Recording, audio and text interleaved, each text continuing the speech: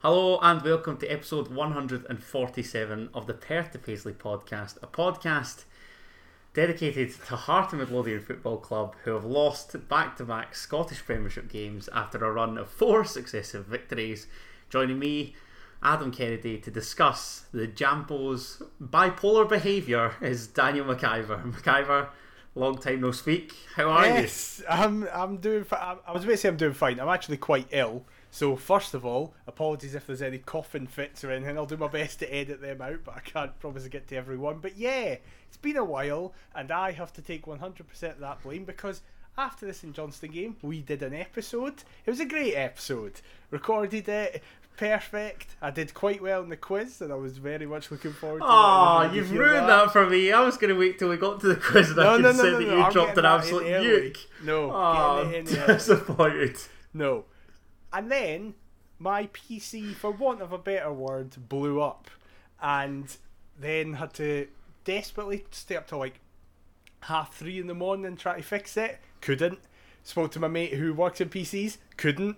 So had to put it into a shop. So that was gone for a week. So that was that first week. And then everything had gone. We'd lost absolutely everything. It came across the next time for recording. Had to take a break. And of course in that time Hearts are winning. We're keeping clean sheets. We're going away from home. It's tough grounds in the and garden. getting points. It's going great. Then get the PC back. Going, don't you worry. Next week we'll be able to sit down and record an episode. We've just got 2 games in between. Perfect. And it all went disastrously wrong. So yes, it's my fault entirely. Blame me. We're back now. I'm ill. How are you? I'm alright. Alright. I'm really depressed about Hearts. Really depressed. I'm really concerned. But yeah, I'm close to finishing up for uni for the year, which is nice. Hooray!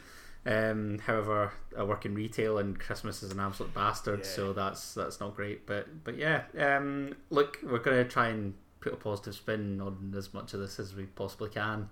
I'm off on holiday this week. That's positive. Oh, that's good. That is good. I was going to start with positives and say that if anybody is a Foundation of Hearts member and hasn't had their plot ceremony yet, please do so, because I had a great day with my dad when I went. This was lost in the episode that it was never lost. aired.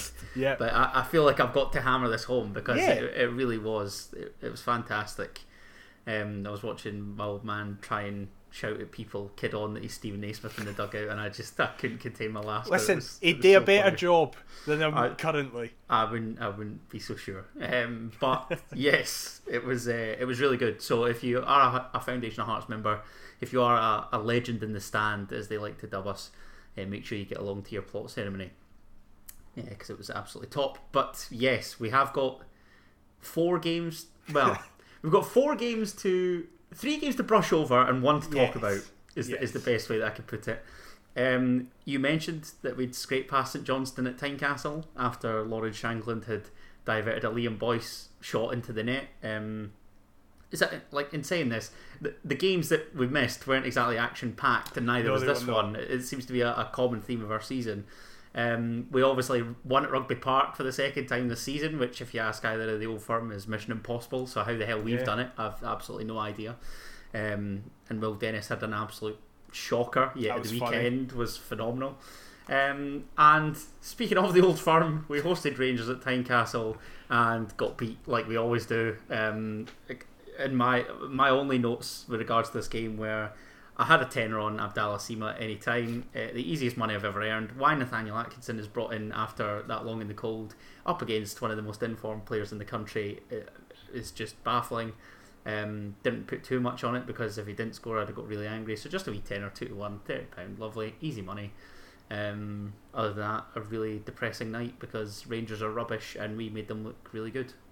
See, I don't think we did. I think it was 2 average teams with 1 chance in between. I wasn't as angry as everybody else was, which is a common theme after Old Firm performances. But it was interesting to see Twitter, because a lot of people replied to my tweet going, oh no, I'm in agreement, I think we were alright, Rangers are alright, but we didn't take a chance, they did. Whereas some other people were like, 2 ranking teams.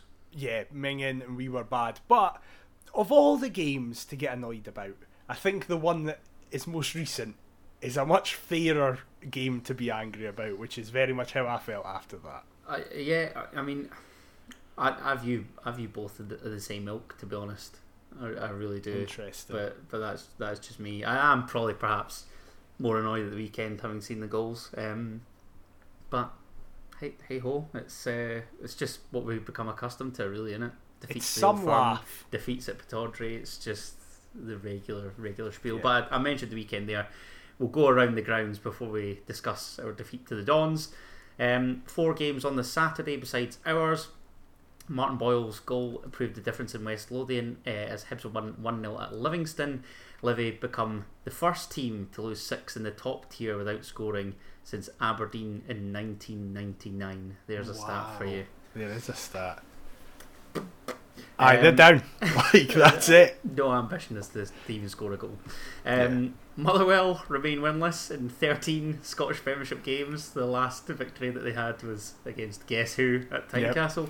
But they did salvage a point with a 92nd minute equaliser after St Johnstone finally scored their first league goal away from home this season. We are in December.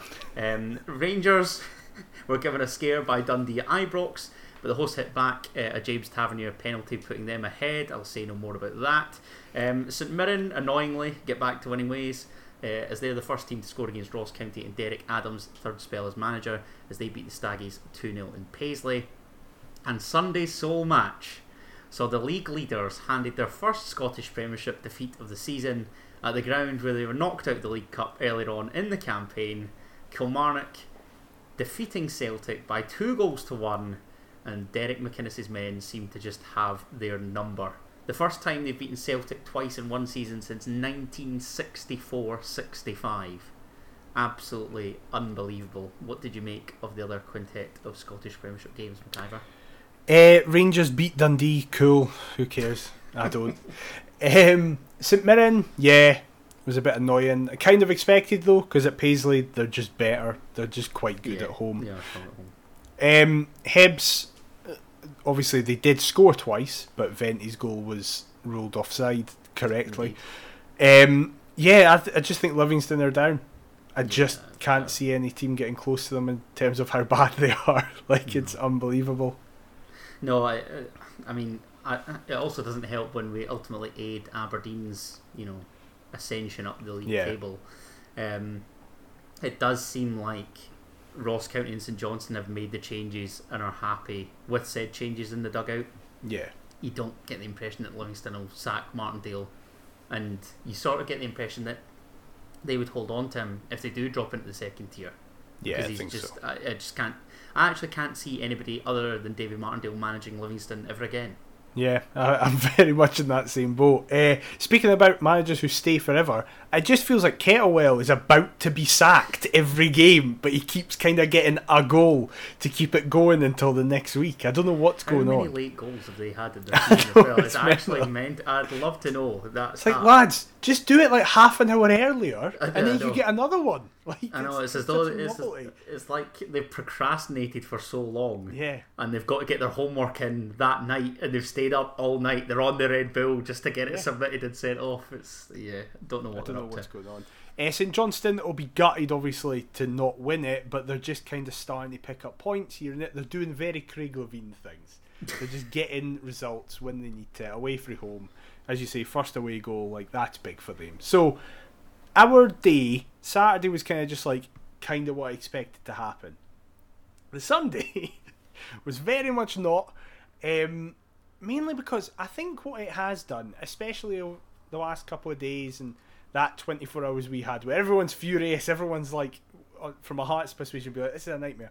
I think it puts into perspective how good a result the week before was, getting a win at Kilmarnock, and then, as you said, doing it for the second time this season as well. So nice, we had to do it twice. Yeah, it is just proof in this league that basically everybody can beat anybody at any time. Runs are hard to actually go on unless you're one of the old firm where you dwarf everybody else in terms of finances, and then Celtic still go to Rugby Park and cannot buy a win. It seems so weird. so weird. Also, funny, because it's Matty Kennedy doing it, who is rubbish, and just the fact that he is the one to end Celtic's unbeaten run is funny. Kelly battered them second half. Did you watch it Sunday? No, I didn't see any. Oh I've only seen Matty Kennedy's goal. That's all I've seen. Honest to God, mate. Like, I thought Celtic were fairly comfortable and then went 1-0 up. From the minute that Kelly went behind, they just thought, sod this, and just started. They bullied them, absolutely battered them. Wow. So the goal had been coming to equalise, but I'll be honest, I thought Derek McInnes would then shut up shop and go, do you know what? Yeah. Happy to take a point, but fair play. Because they still went for it and reaped the rewards. I wanted to ask you actually, because I've seen a lot about this, and I feel like over the past few years we seem to be going over this again and again and again and again. How bad do you believe the standard actually is? This, I've never agreed with it in past years, right? I've always kind of been like, oh yeah, it's not amazing, but I still think it's like, because I honestly think Celtic and Rangers are rubbish, but they'll comfortably finish. I don't think 30 points ahead of whoever finishes third, and that might not even be us.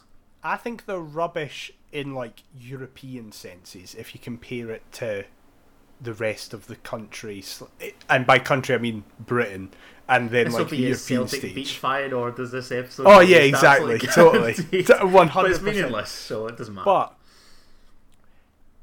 in this league, they're still 100 times better than everybody else. I know that they're still dropping points, but we're in December and that's their first loss.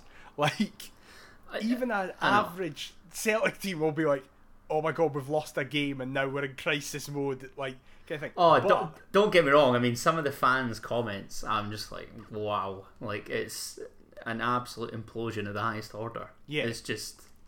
It's crazy. But I'm not having Rangers. I'll be honest.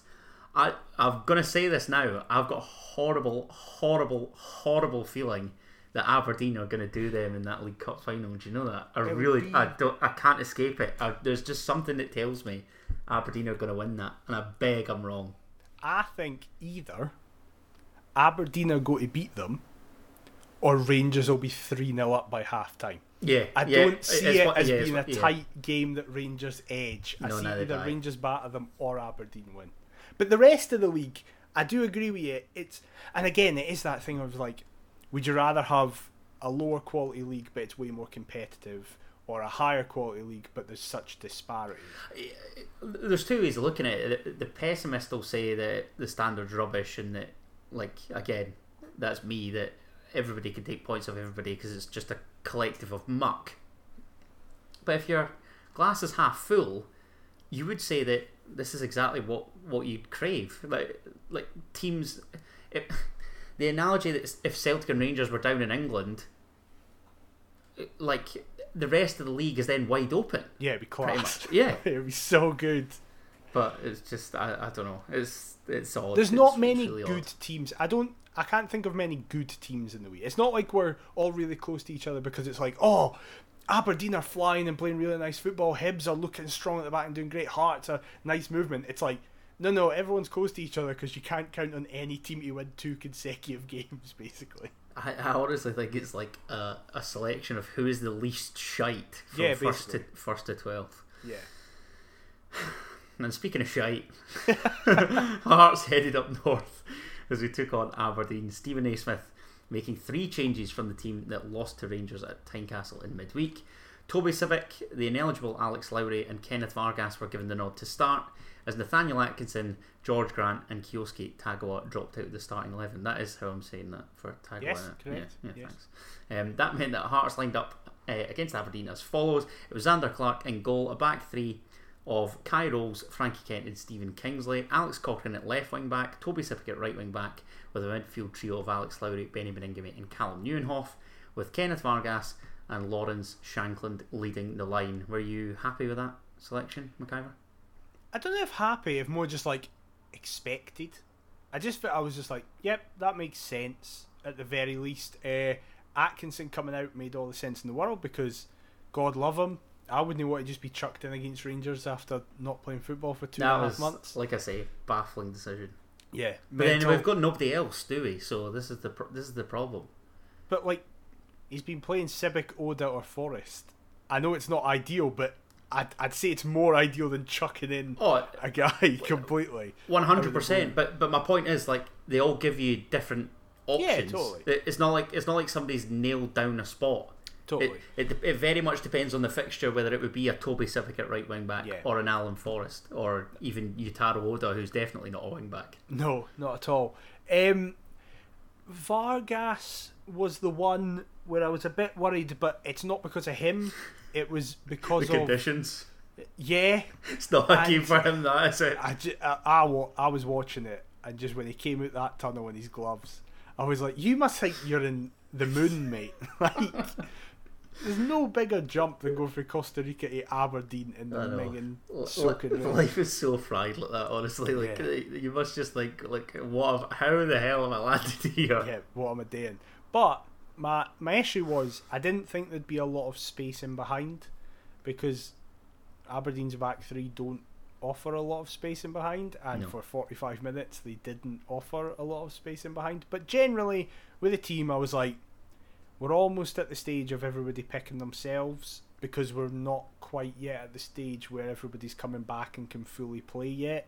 But that kind of, the spectres of the past are sat on the bench just kind of waving at the people, be like, we're nearly fit, we're coming for your position soon. And one person was thrown in again at the weekend when he should not have been thrown in, and it was proved costly. But the actual team that started, fine. Nice. In terms of selection, I don't think there can be many complaints, to be honest. My only complaints are how on earth I'm going to drag out this episode, because I realised that we're flying through time and this game was really rank. Can speak about the first half. I've got a lot of good things to say about the first half. I've got next to nothing on the first half. I've got loads of good stuff to say about the first half. Well, what I was going to say is that the first 15 minutes or so was really quite cagey.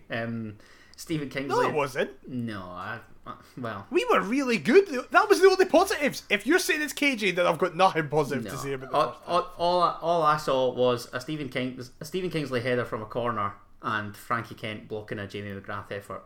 No. So Hearts TV didn't upload a package, can I just say? Yeah, so I could have seen this through my untutored specs, but I watched Sports Scene, and from what I saw on Sports Scene, there was next to nothing. I've seen Sports Scene. It's the worst highlights package they've done of us this season by a mile. That's fine. Like, so by an absolute don't mile. shoot the messenger. Yeah. No, in the first half, and particularly the first 20 minutes, did we score in like the 16th minute or something? No, 20, I think. 19, right, 20. perfect. Yeah. Perfect. That makes my argument even better. Nice. Because up until our goal, I was just thinking, this is really good. We're playing high energy. We were having nice little triangles. There was a little move. You mean the sort of stuff that we were promised? Yeah. Oh, we'll get into that later on. Don't you worry.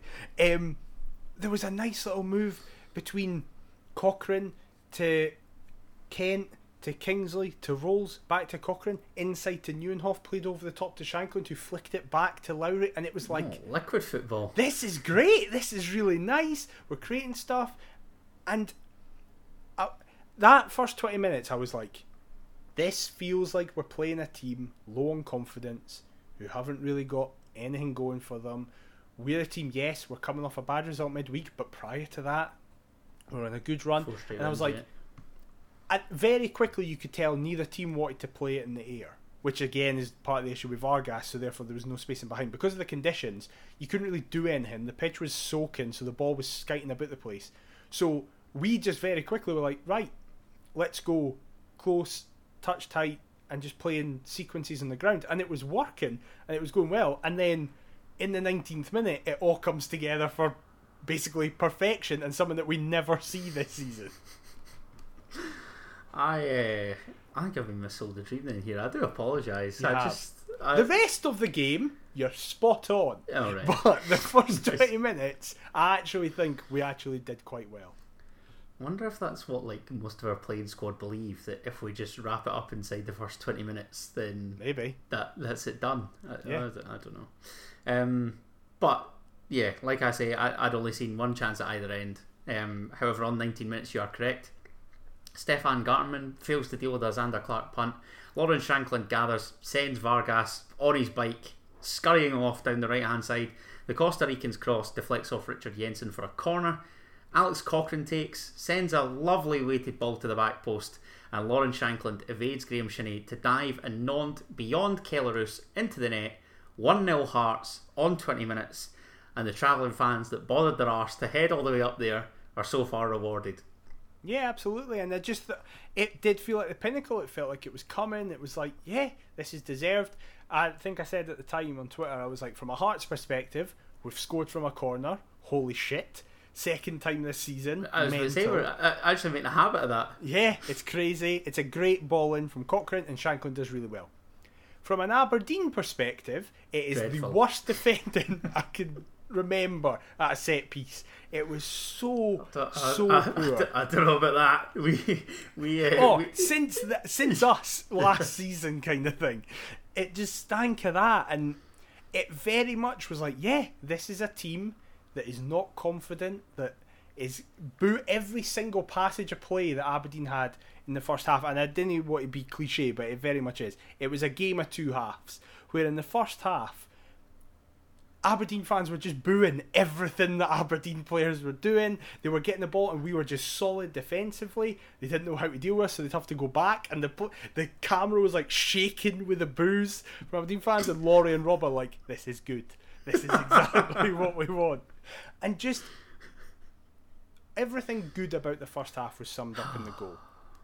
The problem is, not much else good happened in this first half, but it was still solid. I didn't think the midfield three played particularly well in the first half. Thank the Lord.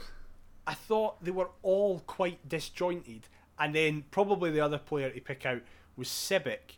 But even then, Sibic wasn't great at going forward, but there was like 3 times in the first half where quite a good chance was about to happen for Aberdeen, but he would just either block or jockey them and push them out. And so it's not like oh yes, Toby Sibic's jockeyed someone, hooray, it's such a huge moment, but it's a little moment of like, he's doing well, that's a good thing.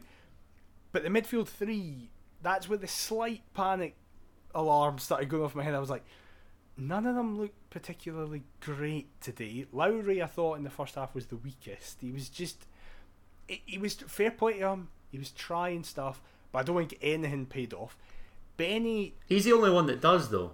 Yeah, absolutely. Try something like that. Yeah, offensively. Totally. I feel that's why his selection is often warranted, because none of the others only will try. spark. Yeah. Yeah, none of the others will try and pick that pass at all.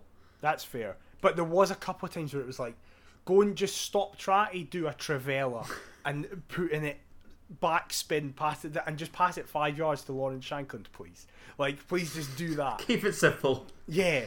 And then for the last 10 minutes of the first half, it started where Shanklin just starts dropping deeper and deeper. You pick the ball up and you're like, oh God, okay. And you're leaving Vargas up in the hope that he knows Josh Ginnelly from last season, and we've learnt so far that he doesn't. And and it's just, and I actually remember thinking, going, okay, it's almost a good thing that this has happened at the end of the first half, because Naismith can then get in and be like, right, freshen up stuff, not even personnel necessarily, but just kind of remind everybody. It was like, look, Shanklin shouldn't be dropping this deep, that shouldn't be what was happening, so everybody push up.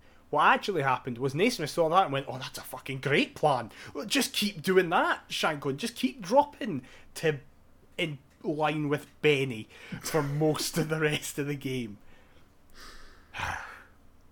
I mean, you spoke about Benny there, you spoke about Alex Lowry. Callum Neuenhoff, I thought was He did not have a good afternoon. Really, really poor. And his booking just sums up his afternoon for me. It's absolutely ridiculous. It just appears far too casual. Jamie McGrath, lackadaisical, great word. Jamie McGrath crosses it in the box, receives from Bojan Miovski, giving Graham Shinney's looking to make things happen. Kai Rolls heads McGrath's cross away, but Callum Neuenhoff is blissfully unaware that young Jack Milne is making up serious ground. He's busting a gut. He ultimately intercepts, pokes through to Shinney, who's then rugby tackled by Callum Neuenhoff. It's needless. Takes the booking, but does nobody fancy giving him a shout or letting him know that Jack, this is basic shit. that Jack Milne is making up that ground. And the chance that then comes from it, sorry, before you obviously start talking about it, Johnny Hayes takes the resulting free kick. Leighton Clarkson has the entire freedom of the Granite City, and he just runs onto it, sends his effort narrowly wide because he misconnects, and he should do better. But Hearts, in switching off at set pieces, I cannot for the life of me name a more iconic duo. See, the worry I have is that I don't think it's switching off at set pieces. I think it's tactical. Just naivety. You see it at every corner we defend. We never leave a man up. You see it at every set piece that involves a crossing at the box. We never leave a man out the box. I hate that we don't do that to have an out ball. It's infuriating. Because we've said it 100 times this season. For a corner, what it means is if you don't have a keeper who claims it, and believe me, we do not have a keeper who claims it, and it ends up being pushed out, punched out, kicked out, headed out, then you're just inviting pressure again. You're going to get another ball in because you don't have an out ball. With that free kick, I think it might not have been Aberdeen at home earlier this season. I can't remember who it was. But there was a team that did the exact same, that they got a free kick in a similar area, and everyone on the ground at Tynecastle was like, maybe it was Kilmarnock actually, was like, there's someone on the edge of the box there who is clearly going to get it pulled back to it and hit it. And that is exactly what happened. Now again, that individual put it past the post. So I don't know if Naismith's like, I don't trust a single person in this league to score for the edge of the box. So therefore, I'm just going to let them be unmarked. It's so... But naivety is the right word for it. But it's baffling to even take that chance. Really, like because also, it's not. I'd understand it a bit more if we had 10 6'4" outfield players, and you're like, right, okay, yeah, you want as much height in the box. What is Kenny Vargas going to do when a ball is played into the box? I don't get that either. I don't get that. Or like, even like a Cammy Devlin, you would gladly leave on the post, or just leave because he'd be the one to press it. Yeah. However, all in all, I mean, from what I had seen, it looked to be a first half a few chances, but you are adamant that we deserve to be ahead. Matt, at the time, I was like, definitely deserve to be ahead. It's been an alright half. We've dipped a wee bit towards the end. Great to hear them booed off as well. Yeah, but that summed up the first half, I felt, very well. It was like, they're very unhappy. They've not shown a lot. We've maybe not shown loads, but we've taken our chances. Looked reasonably solid. Yes, we've had a dip towards the end of the half, but that's natural when you're kind of defending the league. Hopefully, it's like, look, boots to the neck, just come out the traps, second half, let's get another one, put the game to bed. What ends up happening is Aberdeen change their shape ahead of the second half, and Naismith just, I don't even know what he does. He just goes, we've won this, it's 1-0. This is basically like we've only got a couple of minutes to see it out, instead of a second half up against a manager who's made a tactical change that literally immediately made Aberdeen the better side. And against a crowd that are so far left underwhelmed by their domestic season, very angry by the first 45 minutes, and are demanding a reaction from the 11 players that pull on the red jersey, for their club at the start of the second half. They started brightly. Graham Shinnie makes ground down the left, cuts the ball back for Bojan Miovski, but he seems to stumble as he shoots, and it proves a comfortable save for Clark. On 47 minutes, that was perhaps the warning. Richard Jensen then decides to take matters into his own feet, blasts from range, and Xander Clark saves well. Good save, but it's a great strike from the big centre half. And that is a really... Listen, I'm going to be quite critical of Xander Clark. You are quite critical of Xander Clark. As am I, but that is a great save. That is an unbelievable save. That is going top corner. That is... What a fair play, Xander. Well. It's a great save. I will say, my immediate reaction was, do not flap at this cross and make it all for nothing. But he didn't. He actually did well after the cross and caught it. So I was like, it's a new Xander Clark. It wasn't. But in that moment, I was like, it's a new Xander Clark. It's a new dawn. It's a new day. It's a new life for me. However, it wasn't long before the hosts would draw level, deservedly level. That chance from Richard Jensen came on 52 minutes. They drew level on 53. Bojan Miovski runs out of room. Jamie McGrath works some space on the edge of the area. Goes down under the attention of both Benny Bringamy and Callum Neuenhoff. Can still poke it through to Bojan Miovski, who's in space because Kai Rolls just seemingly leaves him, and the North Macedonian keeps his composure. His finish kisses the inside of Xander Clark's right hand post, and ultimately McIver, we don't seem to play to the whistle first and foremost, and we seem to leave a bloke that Aberdeen want £4 million for unmarked in the area. Absolutely baffling. Now, I've seen this back a couple of times, and I've lessened my anger on this one since seeing it. Because my initial reaction was, Benny and Neuenhoff, what on earth are you doing? That was mine. What are you doing? So I'm intrigued to see what you're going to say here. When you see it back, literally as McGrath stabs it through, the ref is about to blow the whistle for a penalty. So I think Benny and Neuenhoff, and the way Benny and Neuenhoff are, they're looking at the ref. So I think they're like, they've went, oh, it's a penalty. Now, your point still stands though, play to the whistle. The whistle hasn't gone yet, but I just thought they were just like, they couldn't be arsed. They just accepted the outcome. Yeah, at least there is a justification. It's not a justification I think makes it any better, but I can at least go, well, in that half a second they thought, oh, it's a penalty. So I'm still not like, oh, so therefore it's fine, lads. Keep doing that. That's alright. The problem with all three of them, though, including Rose, is just they're just ball watching. Like, completely. All of them are. And yeah, as you say... Same habits die hard, really. Yeah. Leaves one of the best strikers in the league, their best player by a mile, free. And as soon as you get into that space, it's like, alright, okay, this is a goal. It's not like Brendan Rodgers has been batting away questions about Bojan Miovski in his recent press conferences or anything like that, but it's okay. We'll just leave him unmarked in the box. It was one of those where the frustration. You know how sometimes in games you get really annoyed and frustrated because it's like a team's got something out of nowhere, and you're like, this is a complete shooting ourselves in the foot, for God's sake. We've dished them out a lifeline here. Yeah. That wasn't that. That was a anger of course they were going to, because they fully deserve this. Like, we've done nothing in this half yet.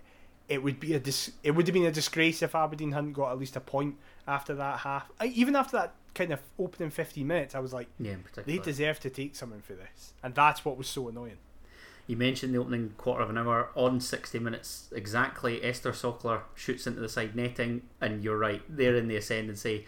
They're looking to flip the game on its head entirely, and perhaps they were lucky to flip the game on its head against 11 men, as Benny Beningame, I think, is fortunate to just see a yellow given his challenge on Jamie McGrath on 62 minutes, given that he hacks him down, and then from there it seems to be a royal rumble at Pataudry. I think it's one of them that if the ref had given a red, VR wouldn't have overturned it, but because he gave a yellow, VR isn't going to overturn it. Yes. I think yes. There's enough in it for it. I think if he was sent off, he couldn't really have complained. Because I don't think Benny is a malicious player by any manner or means, but that challenge, like, he knows exactly what he's doing with that challenge.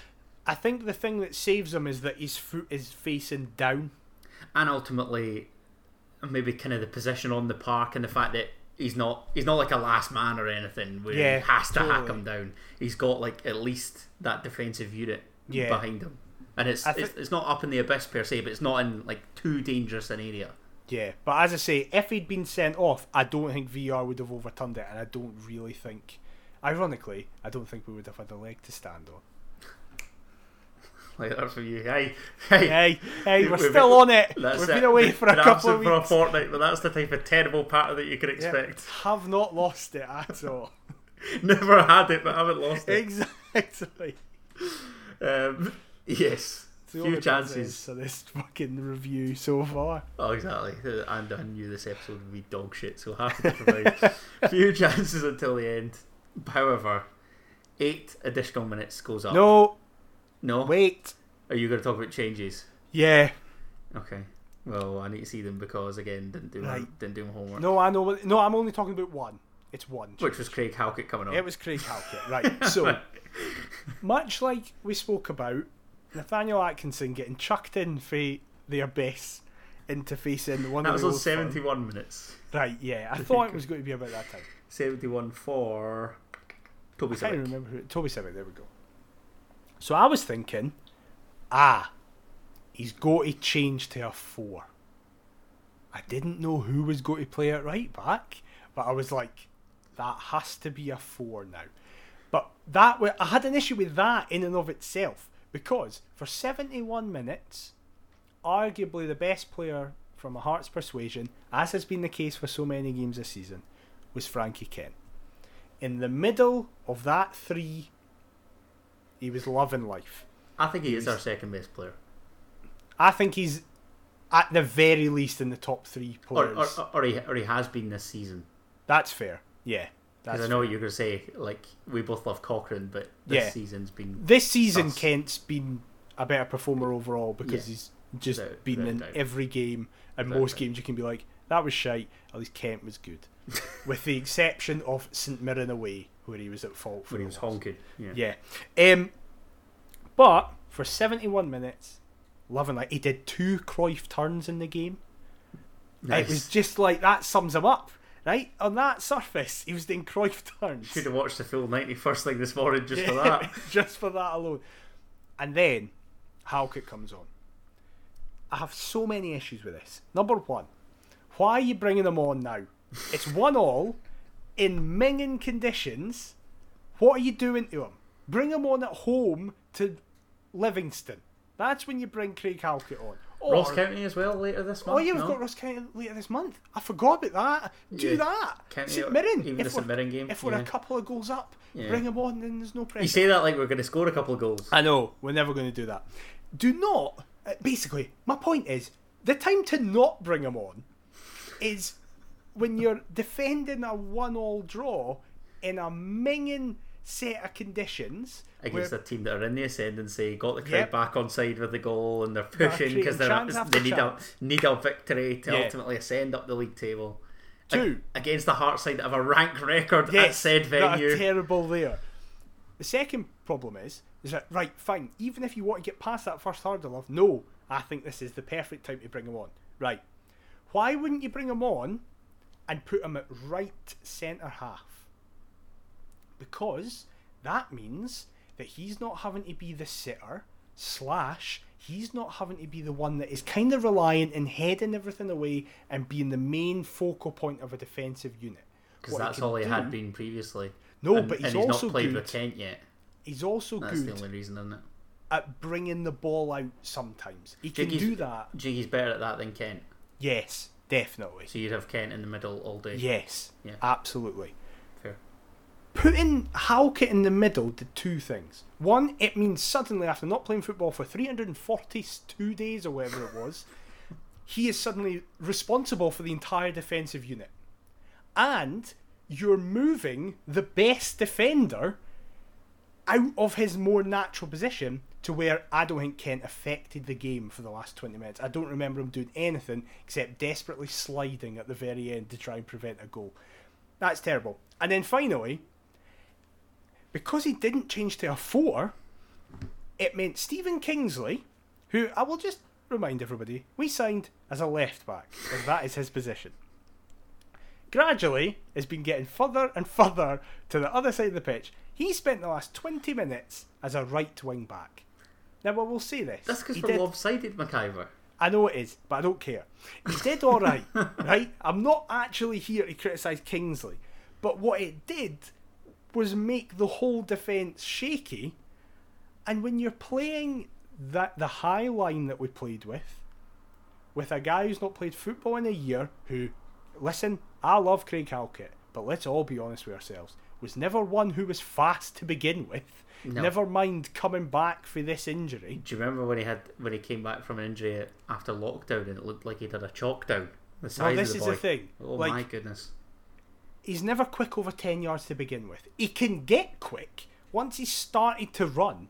He's quite quick when he's at full speed, but that initial 10-yard dash, that's no Craig Halkett's game, and I do not blame him for that. It's not his game. Why Naismith puts all the responsibility on him is just horrific man management. As it was putting Atkinson in from the very start against Rangers, as it was that we've seen so many times this season. A mental decision. kind of mental decision it would prove, as Hearts would then go 2-1 down in stoppage time, like I say, having had 8 minutes towards the end. I'm not going to lie, McIver, I'm not one of these people that chucks out conspiracy theories. I believe them to be a load of tosh.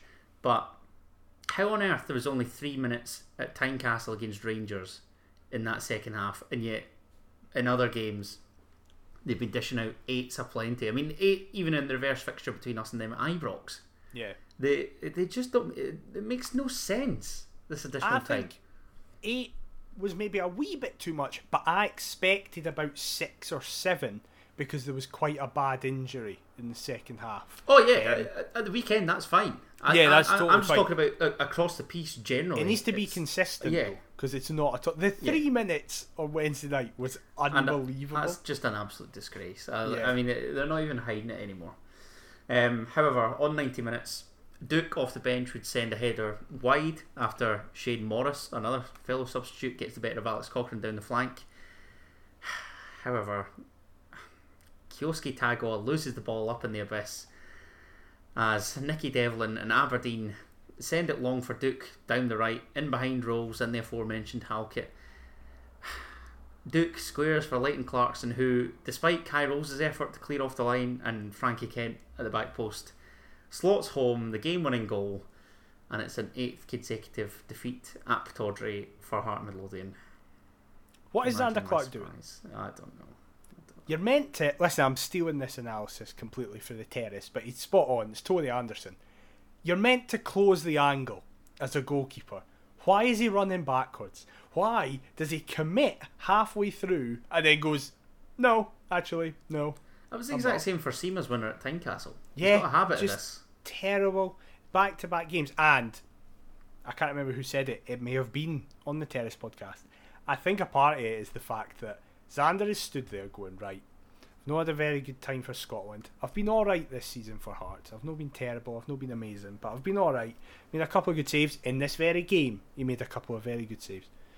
But he now, the difference compared to all these other months over the last year, is that if he's standing still and there's no much really going on, all the action's at the other end of the pitch, which in fairness doesn't happen that often under Stephen Naismith, but say it does, and he's not got much to do, if he just looks to his right, he can see that on the bench is the greatest goalkeeper to ever play for this club, one of the greatest players to ever play for the club, period, and he's just waiting to come back for his position.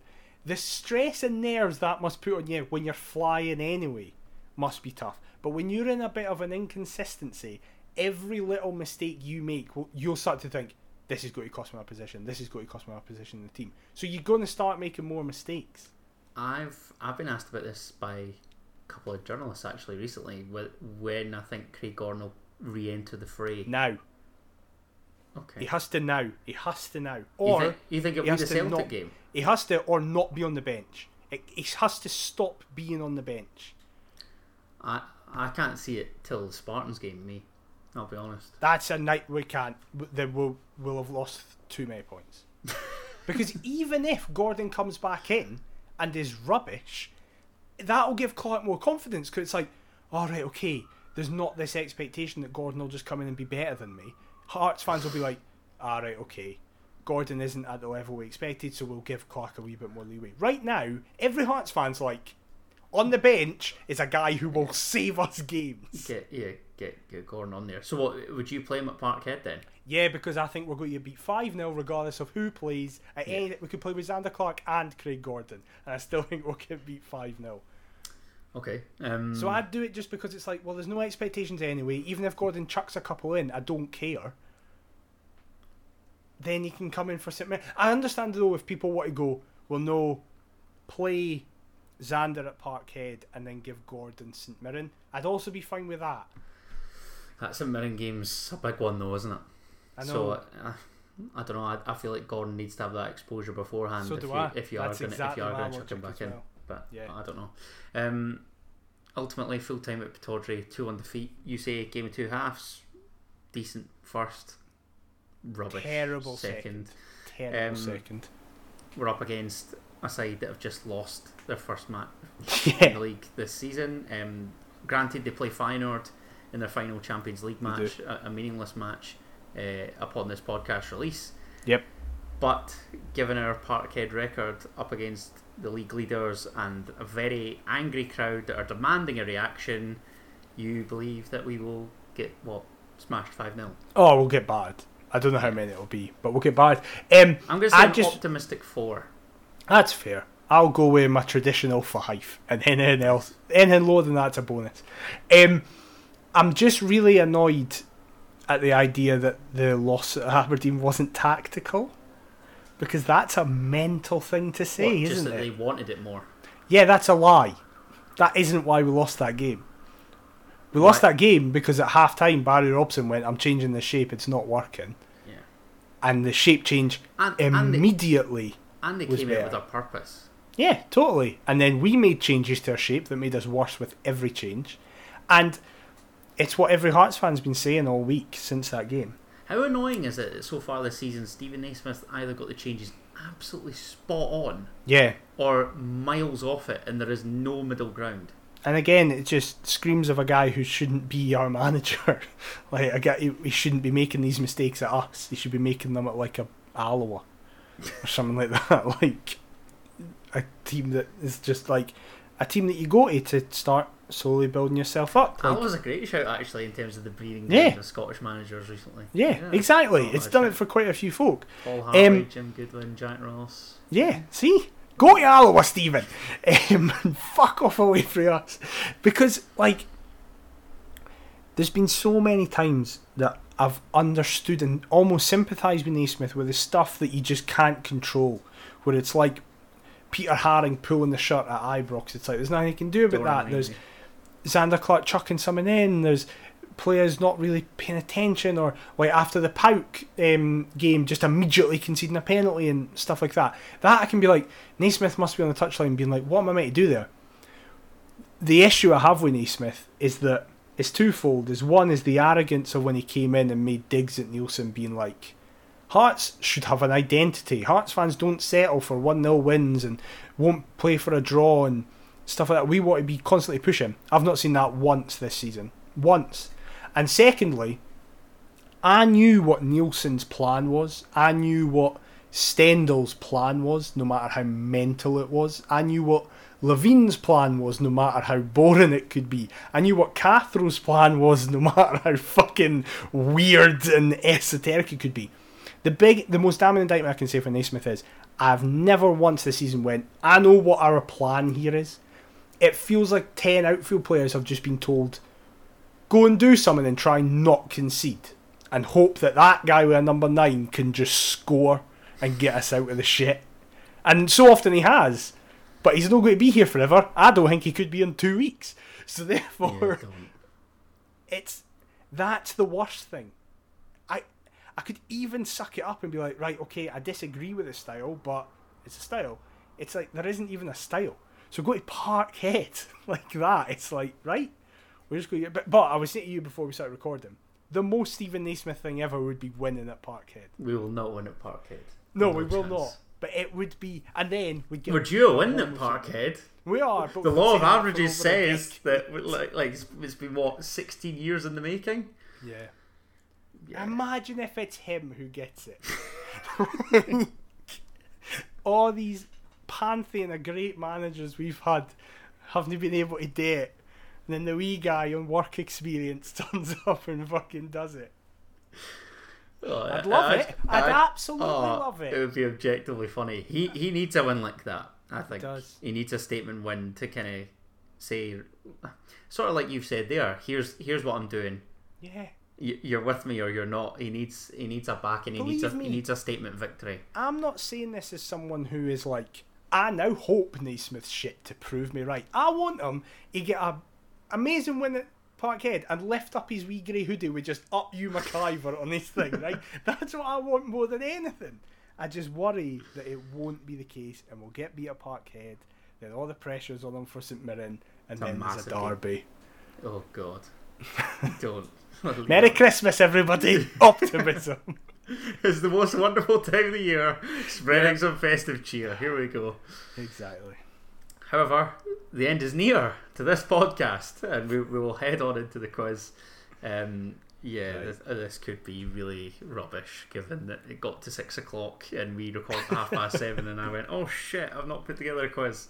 So this could be really quite rubbish. I'm on a lot of antibiotics, so let's see how it affects my brain. Nice. First question.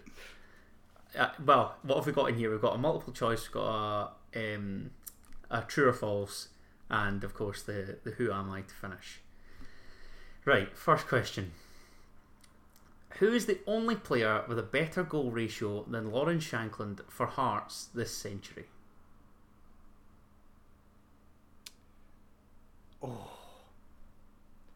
There's one name that's immediately popped into my head. Okay. It might be wrong. Is it Z Fuke? It is. Correct. Yes! Yeah. I was going to say him or Beatty. They were the two that came into my head. I was short like, spells. short spells who Yeah. fucking scores loads of goals. Yeah, I found that on Hearts Standard, but I don't know the stats. I've not got them because I've not paid for Hearts Standard yet. So I literally clicked on the article, scrolled all the way through, saw the answer, and was like, yeah, I'll take that. Done. Is it? I think Z Fuke. I want to say like 12 and 15 or something like that. Oh, I was going to say 17 and 16. I think God that's what knows. it was. I don't know. Maybe. I'll find out right now as you're talking. And Okay. as I can do both things. I can answer questions and do research. All right, I'll take your word for it. I can't. No, I actually thought that the quiz that I'd put together in the last podcast was all right. it was really good. I feel And then- really bad. and then- I smashed it. I got 5 out of 5. Everybody got Hey, it without asking any questions. Such a liar. Saulius Michailidis called time in his playing career last month. But how many caps did Lithuania's all-time appearance holder accrue Daniel McIver? Was it A, 91, B, 101, C, 111, or D, 121? I would like to first say you got it spot on. He played 15, scored 12. 12, 15, yeah, there you go. Not bad. Right. Surely Miko got over 100 caps. I'm discounting 91. Okay, Did you say 101, 111, 121? I did. I don't think he'll have got as many as 121. Interesting, okay. I think he's a sentimental man. I think he would have just got over 100 and retired. So I'm going for B. You are 2 from 2, 101 caps. Get Is the in, correct Miko! answer. Come on! What a guy. I should just take antibiotics every single week and we'll be in. I miss that man. Yeah, I loved So do I. Michailidis. He was a wee shithouse. One of my favourite players ever. Oh, absolute hero. Do you remember when Hearts fans were booing him because he died for Lithuania? I made against me love him Scotland? more. Oh, I didn't give a shit. sheer shithousery. Yeah, Absolutely what a guy. respect it. Fought linesmen. What a guy. Even in that set, was it the semi against Hibs where he's like Right. picking up the corner flag and he's Yep. just waving it? He's getting stamped on to make them go down to 10 men. Just a great guy. Was Oh, it Sproul? I think it was. I was Sproul that he Sproul, set aye. off, Yeah, what a guy. What a guy. Third question, and I alluded to this. Kilmarnock registered their second victory over Celtic this season on Sunday. Worried you were going to ask about this. True or false? The last time Killie achieved this, Hearts won the league.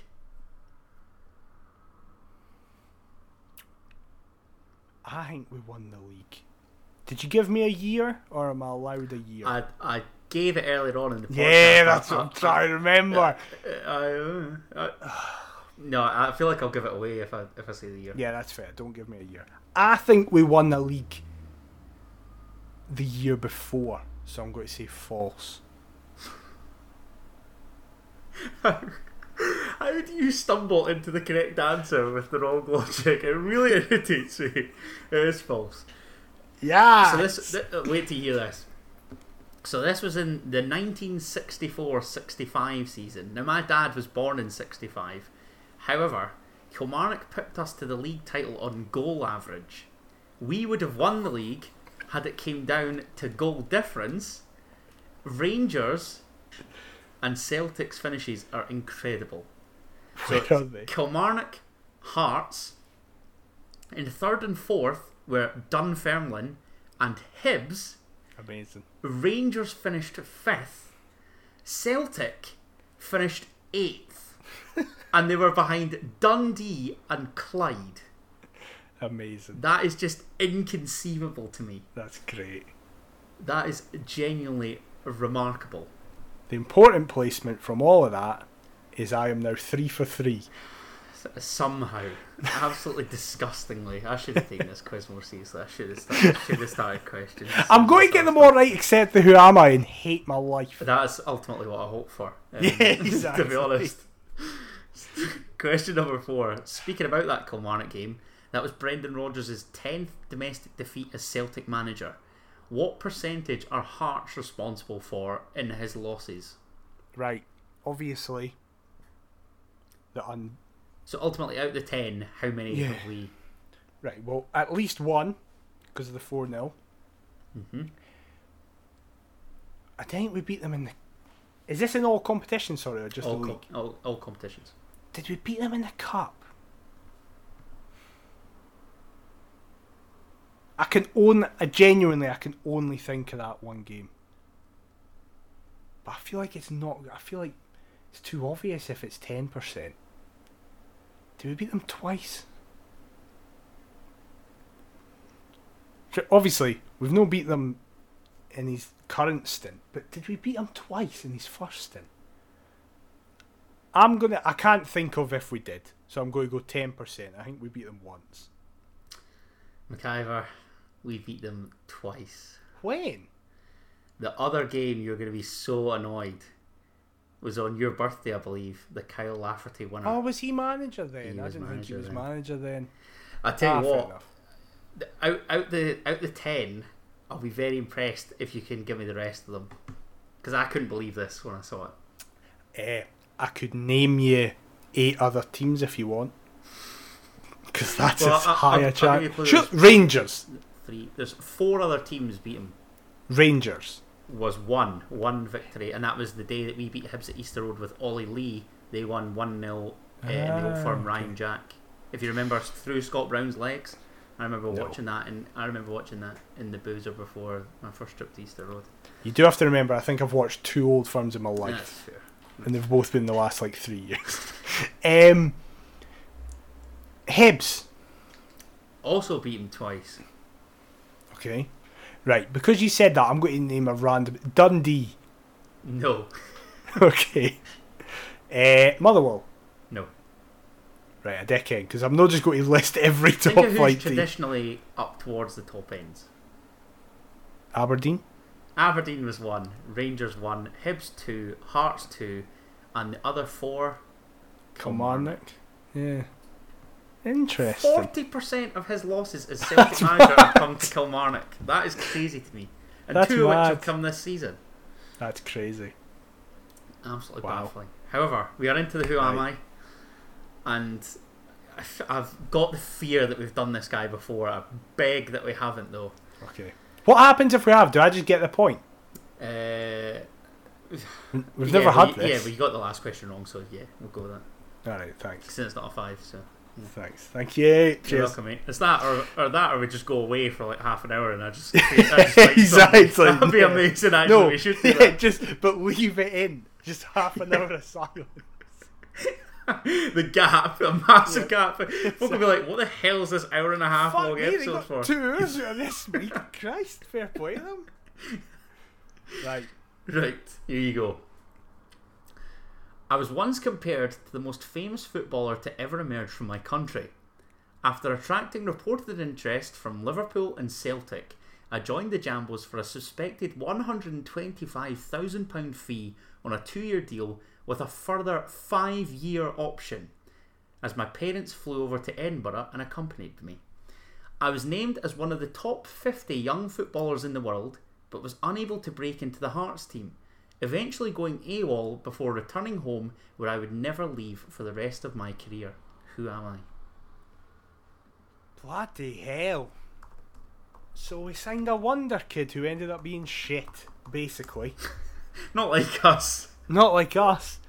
Right.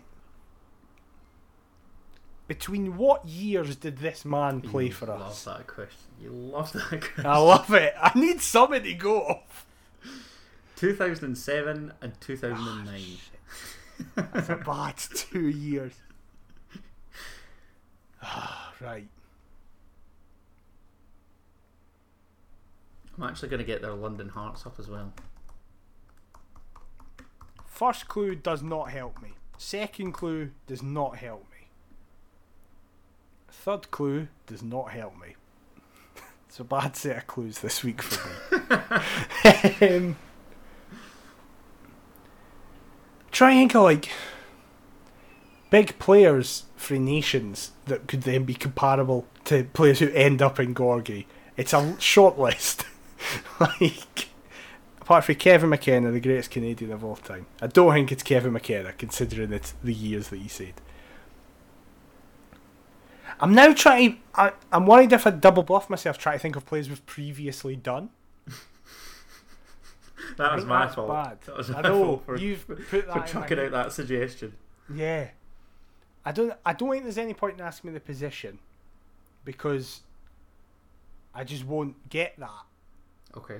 You imagine it would be an attacker, but I just don't think that would mean anything, because the only reason I say that is because I assume if you're being compared to like a great player, you're probably going to be in that. So, did you say 07 to 09? Yes. So is this like Shabba, Laszlo times? I'm pretty sure Shabba was manager then. 08, 09 I think was Shabba. Right. Do I ask nationality? Oh, this is when we had hundreds of Lithuanians. So if you say Lithuania, I'm knackered. But if you say a different nationality, I might be quids in. Because there's like 3 others to choose from, Scottish and Summit. It's up to you whether you want to take that risk, McIver. There's no point in asking clubs, because I'm not good enough to know the nation by certain clubs, unless you were like... If I gave like a location away, that might age you. But yeah. I was like, they're Spanish. But or like Dinamo Zagreb, you could at least say they're Croatian. So I feel like I should... Right. What nation is this man from? This man is Romanian. Ah, that is the worst. Right, so he's compared to Hadji. I'll Correct. be honest. Good knowledge. I'll be honest. Didn't think we ever had a Romanian play for us.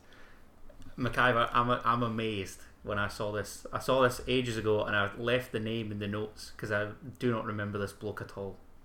Romanian? Barely kicked the ball for us.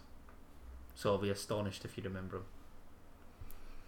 Now I'm doing that thing in my head where I'm like, what name sounds Romanian that I can think of?